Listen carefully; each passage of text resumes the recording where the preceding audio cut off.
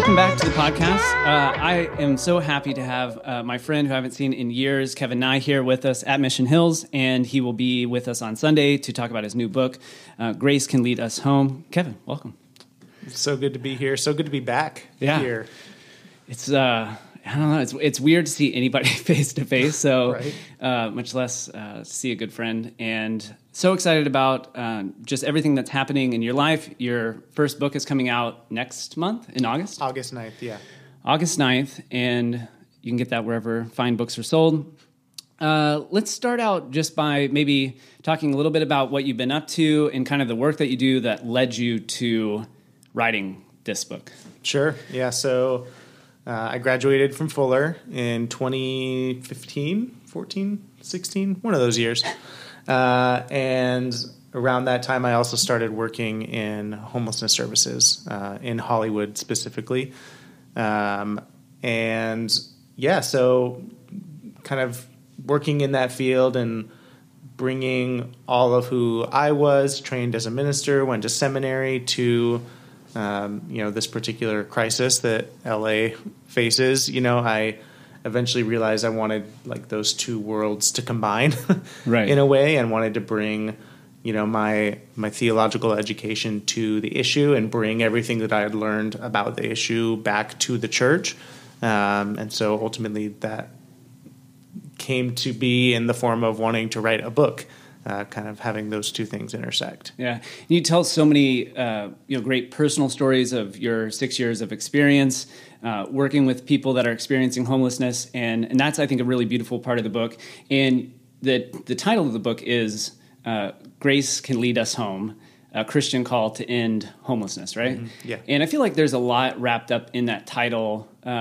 Maybe just go into, when it came to picking out a title, why that, and I think it's also maybe something we can talk a little bit down the line about ending homelessness as well, as a call to end homelessness. Sure. Yeah. The title was it was a really crucial point that came in, because I knew I wanted to write a book. I knew that it was going to talk about best practices for ending homelessness. It was going to be theological. I was going to tell stories, but I didn't have the thesis, right? I didn't have what was tying the whole book together that could give it, the bones.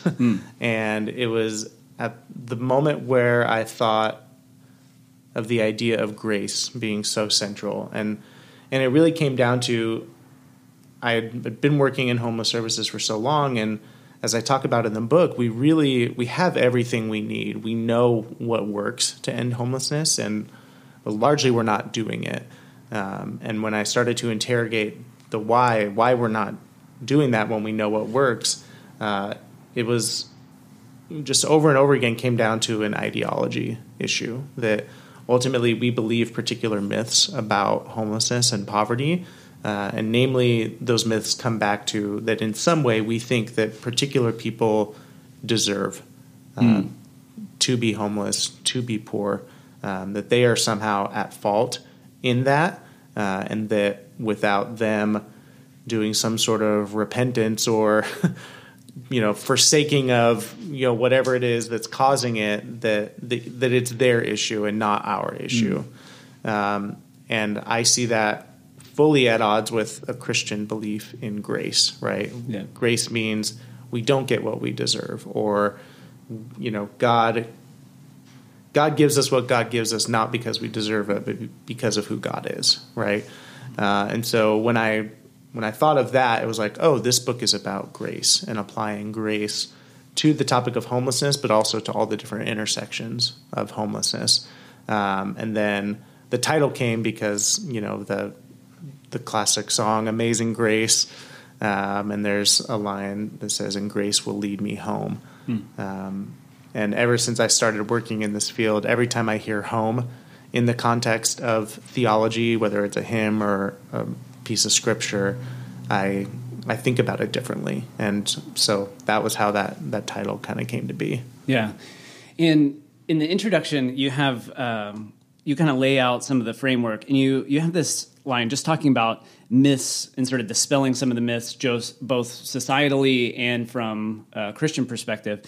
And you have this line, a big reason we miss this is because as Christians, we are prone to understanding homelessness in simple moral terms. A recent poll conducted by the Washington Post and Kaiser Research aimed at discovering different groups' inherent beliefs about poverty found that Christians are more than twice as likely as non-Christians to associate poverty with a lack of effort as opposed to just difficult circumstances. That was pretty wild to me when I heard that, even kind of knowing a little bit of that world. And I don't know, could you maybe talk a little bit about the dynamics that are at play there from a Christian perspective and what might lead it to be twice as much as someone else?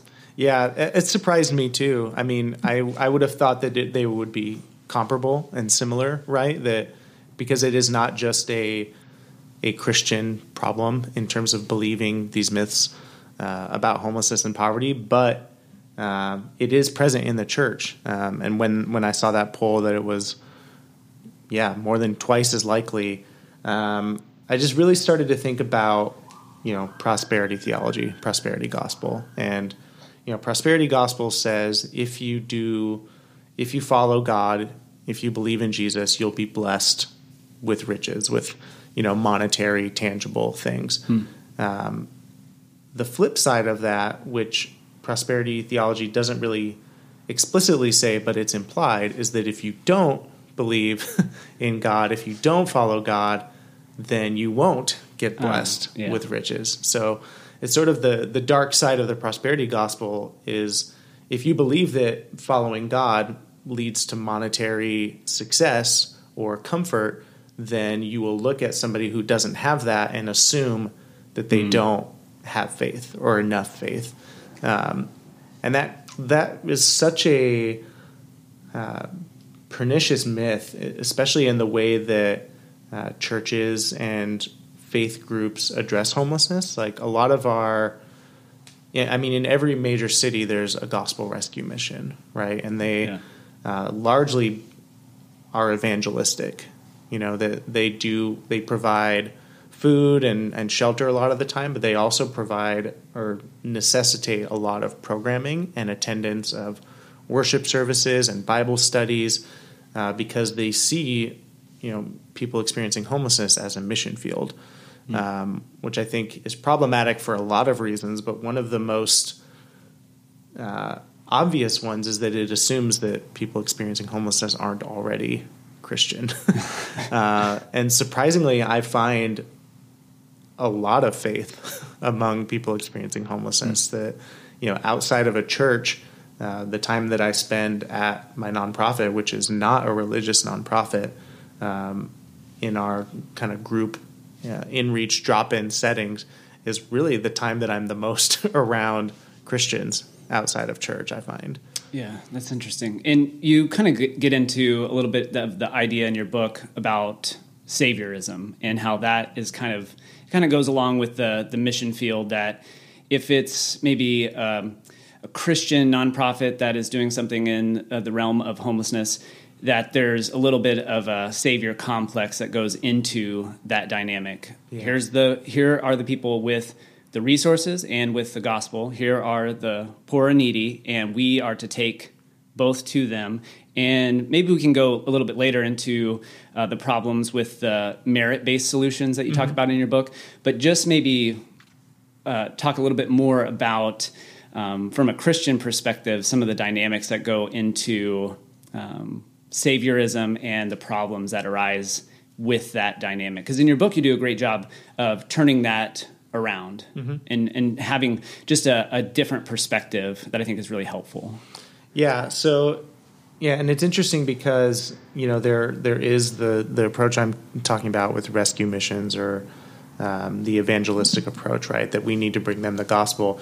There are also many who would call that out and say that we shouldn't do that, but who also still come into the work with a savior mindset. And I say that as somebody who entered this field with some saviorism too, that I, even as a pretty, progressive, like idealistic person, I did not come into this field to evangelize people, but I did come into it with this idea that like, I need to go help these like helpless, poor, sad people. And really what I encountered did not match that expectation. That obviously there are resources that I have that I can lend, and there is just broadly, communally, politically a misallocation of resources to some and not to others, which requires something of me.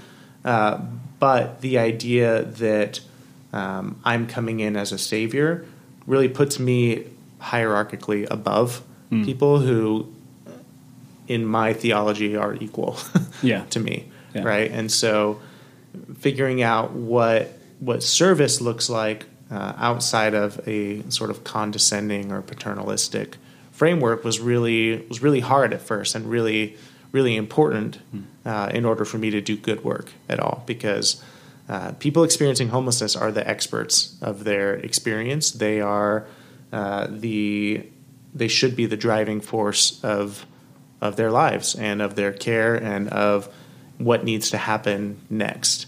And this is outside of any theological framework. That's just good social services too. Right. We'll probably talk soon about the housing first approach and things like that. But one of the really dominant ideas in any good service model is that it's led by the people who are quote unquote being served. That they are the ones driving their care, and you are partnering along with them with the resources that you have, like at your shared disposal. Mm-hmm.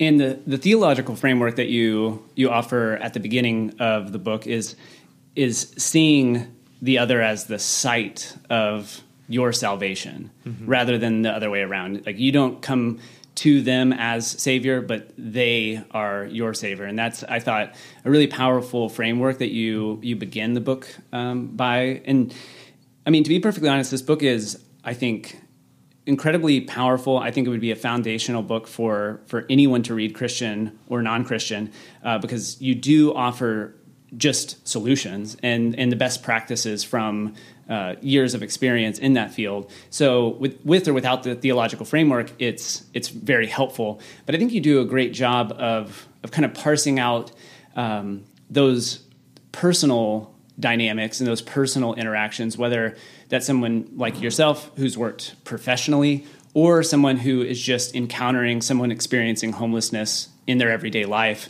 as they're going, to eat, or when they're going into the grocery store, and talking about your everyday interactions with someone experiencing homelessness, and also the systemic solutions. The way you do that, I thought, was really delicate. And maybe just talk for a minute just about that, how you see that interplay of how you see the big systemic problems and also the personal interrelational dynamics at play in everyday life. Yeah, I think any solutions have to incorporate both, because obviously we have a big systemic issue on our hands, like especially related to housing. We do not have enough affordable housing in this country, especially those of us in Los Angeles. We especially do not have enough affordable housing, but also those things take time, and progress takes time. We all know that moving the needle politically is a long-term progress, but in the meantime, people are in real danger living on our streets, right? That I think I mentioned in the book that the life expectancy for someone experiencing homelessness in California is, I think it's 40. I think you said 47. Yeah, compared to, I think it's 82. Wow. And so we're talking about like a 35-year difference of life expectancy, right? So in many ways, the people experiencing homelessness on our streets cannot afford to wait for us to get the housing market right, And so, and then at the same time, I don't want Christians to walk away from my book thinking, okay, like I know how to vote now, I want, homelessness is an issue that affects a large group of people, and it's an issue that affects individual people. And so our approach has to come at it from both ways. Yeah, a line just around this idea that you write in your book is, the choices we make on a larger scale are informed by what we learn at the feet of the poor, where we meet Christ face to face. I thought that was a really good summation of that idea that it has to be both, that you have to have some level of face-to-face interaction, and again, that theological framework of truly seeing the divine in every individual and not othering. And yet that's also not the end of the story, and that's also not a solution to the problem. That's where we can get in to maybe talking about some of the best practices. I think somewhere maybe in the third chapter, you talk about maybe the question that you get asked the most. Mm-hmm. Yeah. You Oh yeah. You already know. Absolutely. You already know what question it is. So what do I do when I come across somebody that asks me for money? Yeah. Yeah.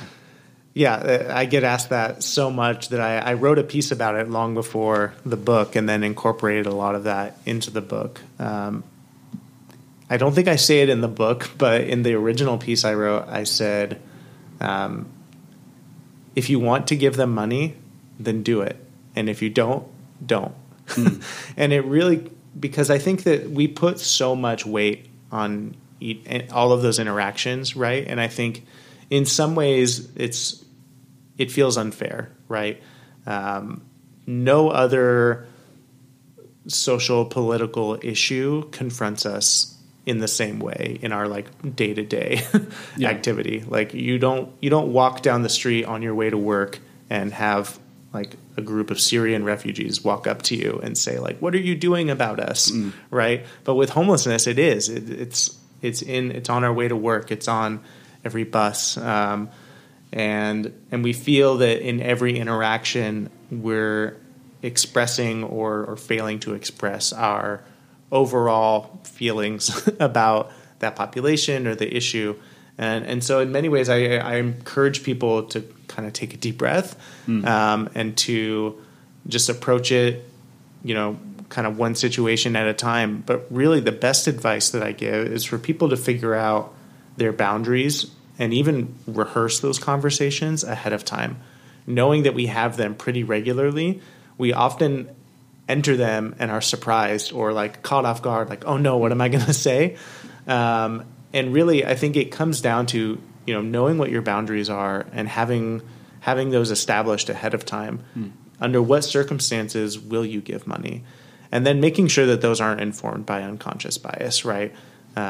So we need to make sure and dispel myths around those interactions, like the classic myth that someone's just going to use your money to get high. Well, one, the numbers of people who experience homelessness who use drugs are really overinflated in our imaginations culturally.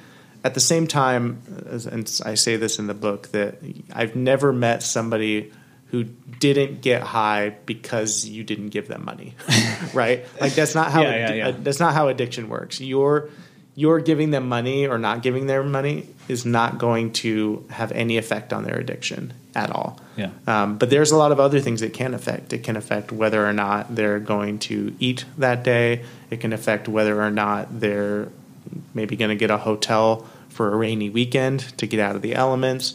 So there's a lot of good reasons to give. And I think if you want to give and you've kind of dispelled those myths and set those boundaries, then I think you should. I have my own boundaries around when I give and when I don't, right. That relate to which neighborhood in LA I'm in because I work in some neighborhoods and I don't in others, and that I want to make sure that I'm representing my work well in how I operate. And also I say if I have cash, I give it, but I'm also a millennial and I almost never carry cash. Yeah. Right. So I don't give most of the time. Yeah. So really, it comes down to boundaries. It comes down to making sure that, what's informing those boundaries isn't based in myth. And then ultimately making sure that however that interaction happens, that you've upheld everyone's dignity in the process. Yeah. I think, honestly, the worst thing that you can do is to pretend like you don't hear or don't see somebody. I think as long as you avoid doing that, I think you're in pretty good shape. But I can tell you, they know. They know when you have heard them and are pretending like you're not, because I hear about it. Yeah. So upholding dignity, having boundaries, I think is the way to go. And that kind of reminds me, you write kind of, I mean, a through line throughout your book is obviously grace and belonging in the idea of home, and even the theological, biblical ideas around home. And I wonder if there's something you could expand on just that idea about being seen, about belonging, and that being a part of the conversation around homelessness. Yeah, there's so many different ways I can go with that. I think, I'm trying to narrow it down exactly. Well, another myth that I think you write about is the myth of service resistance. That they just they don't want help, or they don't want my help or don't need my help, or if they wanted to get help they could get, there's all kinds of things that are said around the myth of service resistance. But one thing you write is this idea is a resignation, often a duplicitous one, to give neighborhoods and cities justification they need to make unhousing people disappear, moving them to another block, another neighborhood, another city. Later in the book you talk about Not in My Backyard. Or just to jail. Because of our failure to truly see homelessness, we drive people experiencing out of sight. If unhoused people were actually offered desirable services in a preferable area with no barriers, no strings attached, by someone with whom they've built rapport and trust, even the most service-resistant would take the offer happily. And that kind of goes back to what you were saying earlier about those experiencing homelessness being the experts. I don't know if there's anything around that myth of service resistance that you'd want to talk about. Absolutely. Yeah. For one, I want to highlight that myth is just an offshoot of the same myth I was talking about earlier, right? That if we say the way that the service resistant myth comes across is, most people just want to be homeless. They don't want to get a job. They don't want to have responsibility like you and me have. They just want to live off the land, or they want to live off of charity, right? And again, that's it's a slightly less demeaning way of saying they deserve to be homeless, or they don't deserve our help because they could get it if they wanted it. And I mean, anyone who's worked in the system of homelessness and housing knows that that's just not true, that there's not enough housing and not enough help, and there's plenty of people who want it and can't get it or have to wait a really long time for it. But on top of that, this idea of service resistance, I use the word duplicitous because and this is really what we're seeing in Los Angeles right now. And I don't always get to talk specifically to LA folks. So I'm going to use this opportunity. Right now, a lot of city council and pretty much everyone running for mayor is really advocating for the building of a lot of shelters, a lot of temporary housing. And because there is a law on the books, 4118, that makes it illegal to sit, lie, or sleep on any sidewalk. It's a long history of how that has been litigated, but right now it's being enforced more than it has been in a long time. We're criminalizing homelessness, and the way that city council is going about it and trying to get out of the lawsuit that actually went to the Supreme Court and said that if there's not enough housing provided, that you can't enforce that law. The way that they're getting around that is by building these shelters, and some of them are nicer than others, but a lot of what's being suggested is to build mass shelters, like giant tent structures, and basically offering them to unhoused people. And if they say no, then, you've been offered an opportunity, and then because you said no, you are, quote, service resistant. You don't want help, which allows us to then criminalize the block that you're sitting on. And right now it's happening kind of on a corner-by-corner basis, right? Depending on which city council member you have, but also not really. They're all doing it. There's a particular encampment that a neighborhood or a business complains about. They go to that encampment and say, hey, we've got you this many beds at this place. It might be one of the new pallet shelters. It might be a Project Room Key, and saying, all right, you guys can all move in right now if you want. And it doesn't matter if that place meets their needs. It doesn't matter how many of them are being offered it at a time, or if they're asking them to all scatter to different locations. As long as they're offered something, no matter how good or bad it is, if they turn it down, then they can be ticketed for sleeping on that corner. Unbelievable. Yeah. And that's happening everywhere right now. Wow. And that's wild. So there was I'm just like thinking through what you're saying right now. There was an encampment off of in Eagle Rock very, very recently, in which I think they moved into a similar structure that you're maybe talking about right now. And then it's chain link fenced, it's fenced off. And then it has, I think, the representative, the city council person for that area sort of like plastered on the side. Is that something like what you're talking about? That's exactly what I'm talking about. That was probably the most recent one that I'm aware of. So these have been more recent, what they're calling pallet shelters, which is these sort of like shed-like structures that are really easy to design, really easy to move, and they pop them up like a little village of tiny sheds in government-owned parking lots usually, and people are offered to move into them as temporary shelter. Now, the good thing about them is they're more pandemic safe than a congregate setting, right? Like people have their own space, they're breathing their own air, but largely people don't like these. They're not super waterproof when it rains. We found out there's a lot of flooding that happens. They're smaller than a prison cell. And like you mentioned, the way that they're constructing them in terms of how they relate to the neighborhood, they look like prison camps. Like there are really high fences that are guarded by a security guard at all times. Like it does not look like an inviting, warm place to live. And so this is, I think, the third or fourth one, the one you're talking about in Eagle Rock, to be built. And it was commissioned by Kevin De Leon, who's the city council representative for that area. And as soon as that went up and officially opened, they went to that encampment that's right under the 134 there in Eagle Rock on Figueroa. And said, we built this place for you. Take it or leave it. But if you leave it, you can't stay here because this is now a site that's enforceable under 4118, which means you cannot sit, lie, or sleep here. And if you do, we'll ticket you. And one ticket leads to a missed court date, which leads to an arrest warrant. Wow. So very quick, slippery slope, and they can throw all your stuff away. So people were, quote unquote, offered this thing, but it's an offer under duress.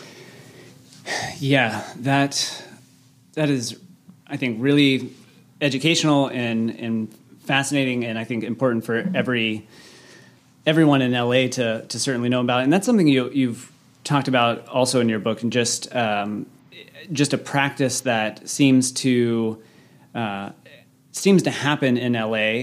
Maybe you could talk about, you mentioned the Echo Park where they just clear encampments. What is happening when the city is doing this? Who's making those decisions, and who are they relying on for what they expect those outcomes to be when they do that? Yeah, I mean, that's a really good question that gets to the heart of kind of everything that's wrong right now. So Echo Park Lake was an example, and that, again, was the city council member, Mitch O'Farrell, for CD13, who sort of under the guise of the park needs renovations, cleared about 200 unhoused folks who had kind of set up camp there. And the way he went about it was pretty disturbing. So for one, in order to conduct a sweep, you have to give a certain amount of notice, right? And the weekend before it happened, activists had gotten word that he was going to sweep the park that week. And so he was interviewed. They asked him, hey, is this happening? And he said, And he just was completely dodgy about it. He was like, if it does happen, we'll give proper notice. But the way that proper notice came was at around 8 p.m. at night, hundreds of police officers showed up to the park and started erecting a fence around the park and giving people 24 hours notice to vacate the police park. were putting up the fence? Yes. Whoa. Yeah. The police put up the fence, and so basically everyone who was living in the park was caged in, and they put one entrance in and out and made it so that people could only come out and not go back in, and people had 24 hours to leave. Wow. And when the point that you make about who are they relying on to like provide services or give options to people? LAHSA, who's the Los Angeles Homeless Services Authority, they're a joint power between county and city. They receive all of the funding that comes in from HUD, from FEMA, from anyone to address homelessness, and they distribute it to organizations or kind of leverage it themselves. They were really scrambling because I think kind of behind closed doors they were having conversations like, I hope they were saying you shouldn't do this, but when they proceeded with it, as many outreach workers as they could came and tried to connect people to something. And actually, so this happened just over a year ago. On the 1-year anniversary, UCLA released a study on what had happened to the people who were displaced, because Mitch O'Farrell likes to very much say that this was a really successful housing placement event, is what he calls it. Wow. Yeah. I like to say it was a displacement event. He likes to call it a placement event. But this UCLA study actually looked at the data on where people ended up, and I think fewer than 10, I think might even be fewer than 5 people are now in permanent housing of the over 100. Unbelievable. Wow. I think they counted 30 to 50 are in some sort of temporary, like shelter or interim housing, and the rest, like close to 100, are just missing. We have no idea where they ended up. Oh, that's so sad. And I keep thinking of this phrase that you write in your book, encampments as sacred community. Yeah. And I wonder if you could maybe talk a little bit about that as an alternative way of viewing encampments. You even talk about how within encampments, people find community. People are able to have some sense of resources and dignity. Not that you mentioned in your book, not that all encampments are healthy or safe environments, but that these things do happen and people do have community, and that encampments can be seen as sacred community. I wonder if you could say something about that. Yeah, I mean, Echo Park taught me that, because Echo Park was a shining example of that. They actually had they rigged working showers for themselves. They had a community kitchen where they received donations. They set stuff out and made it so that everyone's dietary restrictions were met. All internal within the encampment. And that's kind of a shining example of what truly does happen at every encampment, that people take care of each other. We are so prone to seeing encampments as, oh no, there's multiple people now. Right, yeah. The one tent and the neighborhood guy, Larry, that we all like and say hi to, now is a bunch of people, and now we're scared. When really, Larry is safer when there are other people there living with him. Encampments are not, something that unhoused people do to spite you or to spite local businesses or to make the city, look bad. Encampments are a survival mechanism for people who are completely at risk of hunger, of staying on the streets, of exposure to the elements, of exposure to violence. Unhoused people are way more likely to be the victims of crime than perpetrators of it. And so, we need to stop seeing encampments as a blight on the city and see them as, oh, wow, people are getting together and being resourceful because our city is not providing them everything they need to live.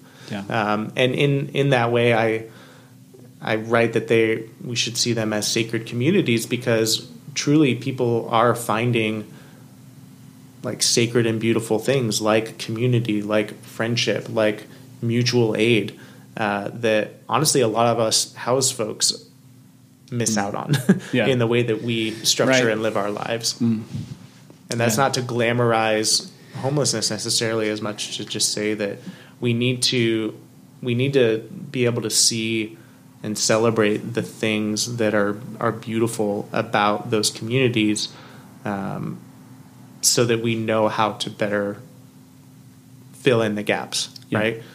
And there's some great examples of that, of organizations that have come alongside encampments and actually moved entire encampments together into a housing facility and allowed them to be part of the process of naming it, of deciding how it should run and what it should contain, and actually tailoring the housing to the needs of the people that it's for, right? Imagine that. Yeah. If only we could do that. I mean, and I think that's just another powerful aspect of your work and what you communicate, I think, really well in your book, and really humanizing people in a way that gives a fuller picture of the story, that the way our communities talk about encampments, the way our communities and neighborhood councils talk about the homeless in our communities, and all the kind of, not in our backyard conversations that go on, reframing, and you mentioned this in your book, that language isn't everything, but the way we talk about what is going on and the way we talk about human beings, hopefully our actions can follow suit. And I think just changing the conversation around something like encampments can be really powerful to move us into better action and practices, rather than vilifying these individuals based on myths that we have either from where we've come from, or, as you mentioned earlier, unconscious bias. There are all of these things that interplay that we don't realize are operating within our own hearts and minds and within our own communities, and the way that we talk about others experiencing homelessness. And really what you do well in your book is talking about all of these intersections of systems that burden people, that create this problem, this overarching problem that we call homelessness. But really we're talking about all of these varieties of intersecting issues around poverty, around racism. You mention in your book gender and sexuality have an intersection in this, that the LGBTQ population is disproportionately affected. And so there are all these aspects that go into this conversation, and we're really good at just saying homelessness is a problem. But really, there's a variety of different societal issues that play and affect people disproportionately. And whenever we change the conversation around how we talk about human beings, we can get a better idea of talking about solutions and best practices. So maybe we can. You mentioned mayor, and we've had the mayoral primaries a couple weeks ago, and we'll have the election in November. So if Kevin Nye was, if you weren't moving to Minneapolis and you were on the ballot in November, and the best practices, maybe talk for a couple of minutes about best practices. I know you've mentioned some when it comes to solving homelessness. What would you do? Where would you start? There's obviously a massive continuum of care that you've mentioned. There are a variety of different organizations. How do you pull the levers of government to institute best practices, and where would you start? Yeah, great question. It's a big question. If I'm elected, So I want to go back to something that you were getting to, which is that homelessness is the intersection of so many issues, right? And I saw this. There's this political cartoon that circulates and resurfaces every once in a while. It's of a couple politicians standing next to an encampment, and saying, gosh, if only homelessness was as simple as solving homelessness. And then above each kind of individual or tent, it says something like drug abuse, mental illness, PTSD, discrimination, and kind of all the same factors that you were talking about. And like, I resonate with that cartoon to an extent, because yes, when we talk about homelessness, we are talking about all of these other things that feed into homelessness. At the same time, those are all, every single person in that cartoon, that homelessness is still resolvable with a home. And that's something that we have to really hold on to when we talk about homelessness. It is the intersection of so many things, but what everyone has in common is that they don't have a home. And all of those things exist in homes also. People have mental illness in apartments. People use drugs in swanky houses in the Hollywood Hills, probably more than people do on the streets. For sure. People have PTSD. People exit foster care in houses, right? But when we look at where homelessness exists and where it exists more than other places, it's places where housing is not accessible and or affordable. I mentioned this in the book that Mississippi has the lowest cost of housing, and they also have the lowest rates of homelessness. And Mississippi has a lot of poverty. Mississippi has a lot of mental illness, a lot of substance use, a lot of all of the things that we associate with homelessness. But they have low homelessness numbers because they have affordable housing. You can have mental illness and get the government benefits for it and use that to rent a place. Now, that doesn't mean just because people are inside that we don't need to worry about mental health and substance use and all these other issues, right? Of course. But all of those things are much more solvable when somebody has a home to go back to. When somebody is on the streets and in a constant state of fear, anxiety, and trauma, if you have mental illness, it's going to be so much worse on the street. If you have an addiction, you are going to turn to that addiction more to soothe yourself for all of the harm of living on the streets. I think you mentioned somewhere in your book, if you've ever had an injury, imagine, trying to get back to a certain kind of health if you didn't have a home to return to or something like that. Rehabilitation from anything requires some sort of stability. And so that lends itself to the policy that has become really effective in addressing homelessness where it's actually been utilized, which is called Housing First, which it goes against the traditional approach, which says that people have to sort of earn their way to housing, what I call the merit-based approach in the book, where you have to get clean and sober to get into, or you at least have to be currently sober to get into a shelter. Then once you're in the shelter, you have to follow all the rules of the shelter, attending certain things. Sometimes it's Bible studies. Sometimes it's, recovery groups. You have to know your Bible to have a house. Exactly. Gosh. And if you can follow all those rules, then you graduate to interim housing. Maybe you have a roommate. Then you graduate to the next step. And you have to sort of keep proving that you deserve each new level until finally you get housed. And people drop out all the time of those because they're not built for success. They're built to essentially pick and choose who gets and who deserves the help, right? And it's very easy for then the people who run those places to say, oh, look, they clearly didn't deserve it. They're not one of the good ones, right? Because they didn't match up or live up to our expectations, right? In opposition to that, Housing First says, let's get you into a place with your name on a lease, and then let's work on all the other stuff. Let's provide you a home base so that we can work with you to do whatever it is that you want to improve your life. It assumes that people want to improve their life, which seems so obvious, right? And again, it comes back to that myth that people just want to be homeless. Like everybody wants to improve their lives, unless you are suicidal, in which case homelessness is a very slow way to go about that, right?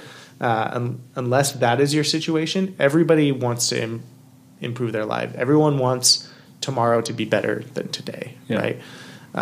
And so assuming that, we give people what they need in order to do that, which again and again comes back to having a safe place to call home. And that again comes back to a more kind of spiritual idea of what home means, because home isn't just, four walls, a roof, and a door. Home is safety. Home is comfort. Home is stability, right? Yeah. All those things that, are the intangibles around, having a place to be, to exist, where you're not scared, where you're not under threat, where you can be safe. So I would do that. Yeah. So when it comes to housing first, specifically as a policy, I think you say this somewhere in your book that the merit-based approach doesn't work statistically. We know this from doing it for so many years, in that actually these housing first programs, where they've been implemented, work, right? Yeah, they do. Like in astronomical percentages, like we're talking like 80 to 90% of people retain and stay in housing and don't return to homelessness. What is the mental barrier? Like, this is another thing I think you say in your book, that solving homelessness, it really is as simple as giving people homes. And that sounds really silly and straightforward, that to solve homelessness, you give people a home. What is the mental barrier? There might be multiple, right? Preventing us as sort of a society and a culture from seeing that as being that simple, that this housing first approach objectively does work. And I guess, why isn't it part of the cultural zeitgeist that we're talking about, just housing people? Yeah. Well, I think it's because in our cultural zeitgeist, housing has been commodified, right? We are fully in a system where renting and purchasing homes is a huge financial undertaking, and is, for many people, profit generating, and for a lot of others, a thing that we have to work up to, or we live in particular housing that meets whatever our income threshold is, and is really tied to our version of how we see ourselves and our success and our effort, right? It's just fully imbued in a capitalist and Protestant work ethic framework, right? And so that has two main impacts on preventing us from imagining housing first. I think that a lot of people would agree and say, yeah, of course that would work, but we can't just give people free homes. What about me? Where's my free home? I did X, Y, and Z, not realizing, of course, the systemic and historical things that have provided certain people with access to homes and not other people, right? And how much your housing has been subsidized by the government without you even realizing it, right? Through tax deductions and through the GI Bill. Your grandparents, if they were white, got a great deal on a home that then has generational value accumulating that allowed you to get that down payment, et cetera. So I think that's a big piece of it, is that we think that we have done something to deserve our housing that the people who are on the streets have not done. And then on top of that, if you can get around to the idea of housing first, and you get around to the idea that, we should do that, that's where NIMBYism comes in. And we say, you should build permanent supportive housing for people, and we should give it to them for a percentage of their income, but do it not near me, because it's going to knock down my property value. Right. Yeah. Again, it's it's that same thing where I don't want the value of my home, because we believe that if we buy into the housing market, that we should be guaranteed exponential increase on our property value for our lifetime, right? That we're somehow entitled to if we work hard enough to get in, then we should generate income without any work, right? And that anything that harms that is offensive to us. Yeah. Wow. Yeah. That's so capitalism, basically. Yeah. A long way of saying that. Right. Yeah. So what is we're kind of getting towards the end of our time. What would be another? So housing first would be maybe best practice number one. Is that fair to say? Mm-hmm. What's another best practice if we're looking at solving homelessness that you write about in the book? So you mean very broadly, policy? Just broadly, policy wise. Is it so you have permanent supportive housing? Is it prevention efforts? Is it putting sort of government subsidies towards homelessness prevention? What is another best practice that you think about policy wise? Yeah, I mean, so there's the stuff that we do to address the homelessness that exists, right? And that's housing, that's vouchers, that's permanent supportive housing. But yeah, we do have to stop the inflow, and that's why I do think it is important to talk about all those intersections, like mental health, like substance use, like what are the things that are associated as risk factors of homelessness. And again, it's so interesting. We've gotten to the point of understanding homelessness so well that we can actually predict who is most likely to become homeless because of all of the risk factors that are associated. And actually there was a pilot project, I want to say it was USC, that actually ran an algorithm that was designed to predict who was most likely to become homeless and actually pull names and addresses and phone numbers of people that were likely to become homeless within 5 years. Wow. And they called them up and gave them money. And as a way of testing, can we interrupt this cycle early before it gets worse and worse, and from a fiscal perspective, more and more expensive to treat, to address. Yeah. And we won't see for a while what the numbers look like on that, but that's an interesting idea, right? And so then we need to look at all of these other, inroads into homelessness, and mental health is one of them. We need a serious overhaul of our mental health system in the U.S. That could be a whole other. That could be a whole other podcast, right? Talking about that. We need to completely change the way that we interact with addiction and substance use.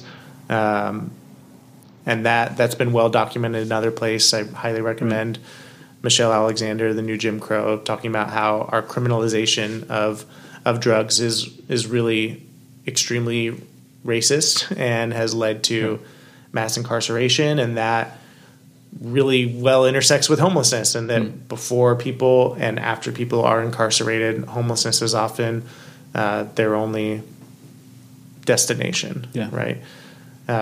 So I think really for prevention, we really need to look at all of these other risk factors and do something. And frankly, one of them needs to be wages and income, right? But especially in Los Angeles, what we've seen over the last 30 years is the price of housing shoot up and wages remain completely stagnant. And that just can't happen. Wages have to go up or housing has to come down. So whether that's we need a higher minimum wage, or we need something like rent control, or something to make those numbers line up. I'm sure you get this question all the time from people that know the work that you do. And you address this in different parts in your book, but for the really earnest Christian who wants to do something, wants to know, they want to be part of the solution. They just want to know, hey, Kevin, what do I do? Give me some advice. I'm sure you get this question a lot. What do you say to someone who comes to you with a question like that? Yeah. I mean, I think you need to be in relationship with people who are experiencing homelessness. Again, it comes back to what we were talking about earlier. There is the policy, there is the voting, but there's also just on the ground solidarity that needs to happen. And so if it's an individual person, I think who are the people that you think of, that you interact with on your way to work, or maybe live nearby you in your neighborhood. And for churches especially, I really encourage, like, that should be considered part of your parish, part of your, I want to say mission, but I don't want to encourage the evangelistic type of mission. But like the idea that when a new encampment shows up near your church, that you shouldn't go, oh no, look, they're here. But it should be more of a posture of, oh, we have new neighbors. That the same set of ideas would be triggered by that as would be if a family was moving into the house next to the church. Like how we relate to them should be the same way that we relate to an unhoused encampment. But we know that the unhoused encampment has more needs and is at more risk, right? So I think that really just narrowing it down, like figuring out who are the people who I'm talking about when I talk about homelessness, rather than thinking about it as too grand of an issue. Like, we need to tackle it there, but there are unhoused people within arm's reach that, they need a pair of shoes, they need a hygiene kit, they need a meal card, but they also need someone who knows their name, who is in solidarity with them, and who will notice when the police are coming around more often, who will notice when their tent disappears in the middle of the night, who will, be in such close proximity and relationship to them that their destiny matters and is tied up with yours. Right? Yeah. I think that's what we need from Christians and from churches, people who love the unhoused people in their neighborhood so much that they're not going to let bad things happen to them, and not going to let cities, businesses, other neighbors treat them like they don't belong. Yeah. And maybe for the final question, that's like maybe a beautiful way to end. But I am curious if just what you would hope that anybody who picks up your book would come away with, if they have just an overarching, and maybe you just summed it up beautifully there, but is there something that if somebody picks up your book, you think in your mind, I hope if they don't remember anything, I would love for them to take this away from what I've written. Yeah. It changes all the time because there's just so many new things popping up every day. But I think right now the thing that I really want people to know that doesn't seem like common cultural belief is what we talked about earlier, that people who are experiencing homelessness want better for themselves. They want housing. They want support. They want a life like any of us want. And I think if we can get that through our minds, then it can really reorient how we understand the issue and how we approach it, because we've just so thoroughly convinced ourselves that they either don't want that or that they don't deserve it. Yeah. Well, thank you so much again for being here and for coming on the podcast. I'm really looking forward to the time on Sunday where people can interact with you, ask questions. We'll have kind of an open Q&A format, and it should be a really great time. I cannot recommend this book enough. I think it is going to be encouraging. It's going to dispel a lot of the myths and really sort of pull at a lot of our unconscious bias and conscious bias, for that matter, and really hopefully be, I think, an ongoing tool and resource for Christians, hopefully churches, and I think even people that would consider themselves non-religious as well, because you do offer just a variety of proven strategies from your experience and from the research. So thank you for writing this book. Thank you. Thank you for saying all that. And thank you for listening to the podcast if you made it this far. And join us on Sunday at 10:15, and look forward to seeing you next time. All right, bye.